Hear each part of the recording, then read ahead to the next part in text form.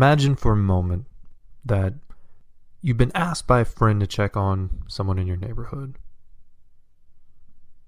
They've asked you to take a look at the property, look around, maybe poke your head inside, because there's some concern about the person who lives at that address. There's something that seems not quite right. Maybe something's a little off. Perhaps the door's been ajar. Perhaps there's some other sort of sign that there might be a problem. So you step up to look into the house on your own. You knock on the door. No answer. Peeking through the window. What can you see? And how far do you go before asking for help, reaching out to the authorities? Where is that line that you're willing to cross in terms of figuring out if someone is okay? But there must be that rush of adrenaline, knowing that what could be on the other side of that door could be nothing? Or is it something absolutely horrifying?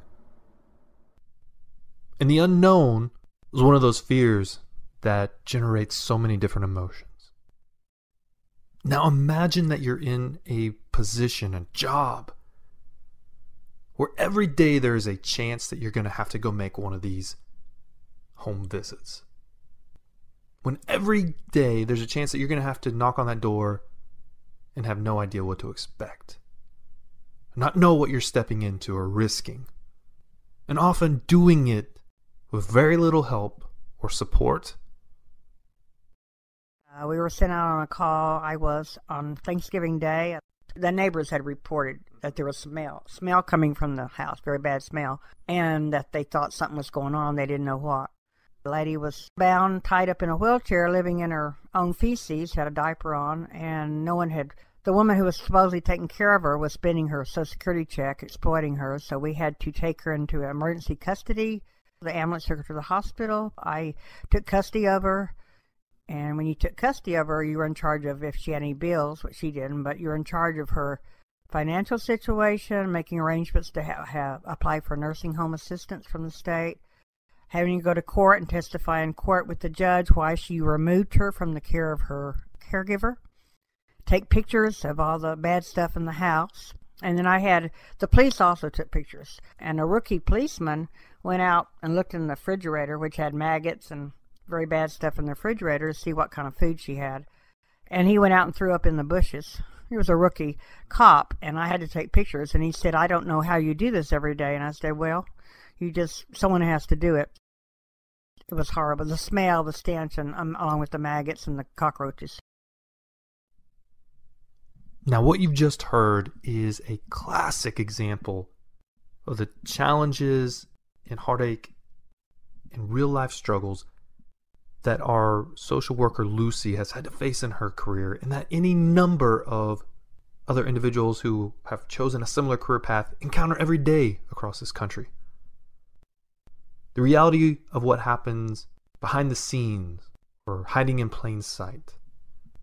Now, as we pick up Lucy's story, if you recall, she'd begun her career as a social worker in a big city. But as the 1980s wound down and Lucy ended the first decade of her career, she began a transition, not only personally moving to a new location, but dealing with an entirely different landscape when it came to the idea of what social work meant. And let's visit that term for a minute. Social work is this incredibly benign term. It's sort of like calling a firefighter a combustion technician, or a police officer a legal enforcer. It just doesn't convey, or it doesn't connote the tough, gritty details of what this line of work means. And as the 80s started to fade and the 90s emerged, it became a decade of transition, of change, not only for Lucy in her career, but across the U.S. There were major fundamental shifts in how the U.S. legislated and decided to approach government assistance writ large. A big part of that was the effort to incentivize individuals and families to wean themselves off of government assistance. Whereas before, many of those benefits would continue indefinitely. But in the 90s, as sentiment and popular opinion grew toward curtailing or capping or cutting off those benefits for individuals that had been on it for indefinite periods of time, new legislation came into effect, which did just that. When they changed that, it really did change we tried to change the attitude, educate our clients, and I think that was it helped the workers because we weren't just doing shuffling papers and giving people money every month and not seeing any kind of incentive for them to get a job. It changed the whole perspective to try to get them off of welfare, basically. So that's one of the biggest changes. You couldn't light a fire under everybody, obviously. At the same time, this shift in the geopolitical landscape is happening when it comes to government assistance. Lucy is also transitioning to a new chapter in her career. She's moved from a large metropolitan area into a more rural environment. So the cases that she's working, the clients that she's dealing with, the responsibilities and roles that she has are completely different. I moved from a large metropolitan city, to working in a very rural area, and there was a big change, whereas my clientele changed, type of clientele, the resources are very limited, so it was a challenge to adapt to it.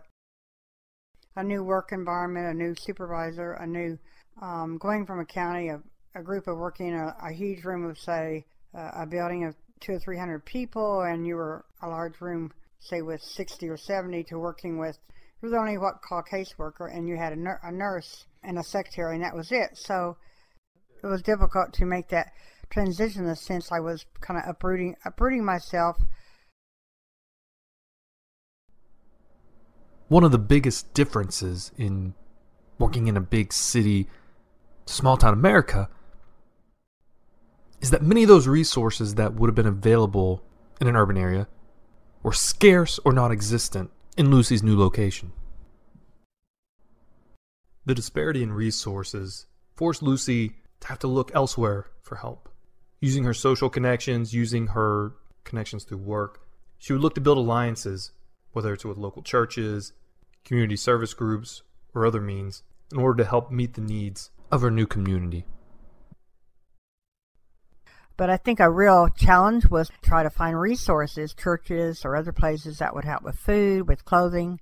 There was no Salvation Army. The closest Salvation Army was 50 miles away. There were no homeless shelters. There were no domestic violence shelters that women could go if they were wanting to get away from an abusive relationship.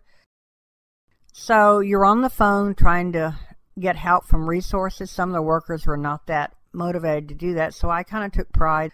So you spent more time out in the community making contacts or working with people to try to get them to see the need. Now, while there were differences in the problems or the solutions to the problems between a major city and a small town, many of the same afflictions or flaws that have impacted cities or large urban areas were just as prevalent in these smaller communities as well. Often people think of a small town setting as idyllic or peaceful, and sometimes it can be that way. But through the eyes of a social worker like Lucy, the on-the-ground reality sometimes reflected a very different situation. People might not understand the same problems you have in the big city. They're the same everywhere else. People still do bad things, but they think they're going to get away with it easier because there's very little law enforcement in some towns. That they don't have a policeman. They just rely on the county sheriff. And you live out in the country, that's the way it is, a sheriff. So there's less law enforcement. People can cover things up for a long time, probably without being noticed. In trying to work through or address some of these issues that Lucy discovered, she also ran into some of those small town dynamics, that close-knit community, that sense of kin or family, that can sometimes pull a community together, but it can also make it harder to build that rapport, to engage with, to build trust in a community, particularly as someone that others might see as an outsider. People would not give up information if you started questioning the neighbors. We were told to question neighbors about maybe what was going on inside. We got referrals and we had to go out and check it out. So it was sometimes the neighbors were afraid to talk, or they didn't want to get anybody, quote unquote, into trouble. They didn't want to be involved, shall we say, even in, small town America. If someone was abusing or neglecting a child or a grown adult, probably they could keep it private. No one would know about it unless for some reason it came to light, or unless the child was sent to school with bruises or knew what was going on. When Lucy moved to this small community, she had to take on a bunch of new roles. Compared to her first office, where there were hundreds of people at work any given day, to her new location where she might be the only person in the office. Which meant that she had to do a little bit of everything, in a sense that she was a one-stop shop. You kind of did it all. When I worked in a small office from 94 to 98, I did all the programs, went to the nursing homes, did adult. That's when I went to training for Adult Protective Services, called APS, where you investigate alleged adult neglect of ages 18 and up, say they were handicapped mentally and people were exploiting them on their money. And we also investigated nursing homes when there was alleged abuse of a loved one or a relative. We went out and assessed it, and then we turned in our report to the state health department, and then they sent their own investigators out. Social workers wear many hats. They educate. I would explain that it depends on what line of social work you go into. If you do a caseload where you do food stamps and do reviews and you do old age assistance, or you help people get accepted into the nursing home. Foster care, you can go and work for child welfare, work in foster care and try to find homes for foster care children, or you make home visits while they're in foster care to see how they're doing. On top of having to work through all these different issues and handle all these different cases, because Lucy was a scarce resource as a social worker in small town America, it also meant that she had to go into depth in terms of helping some clients or individuals who were asking for her assistance because they had no one else to turn to.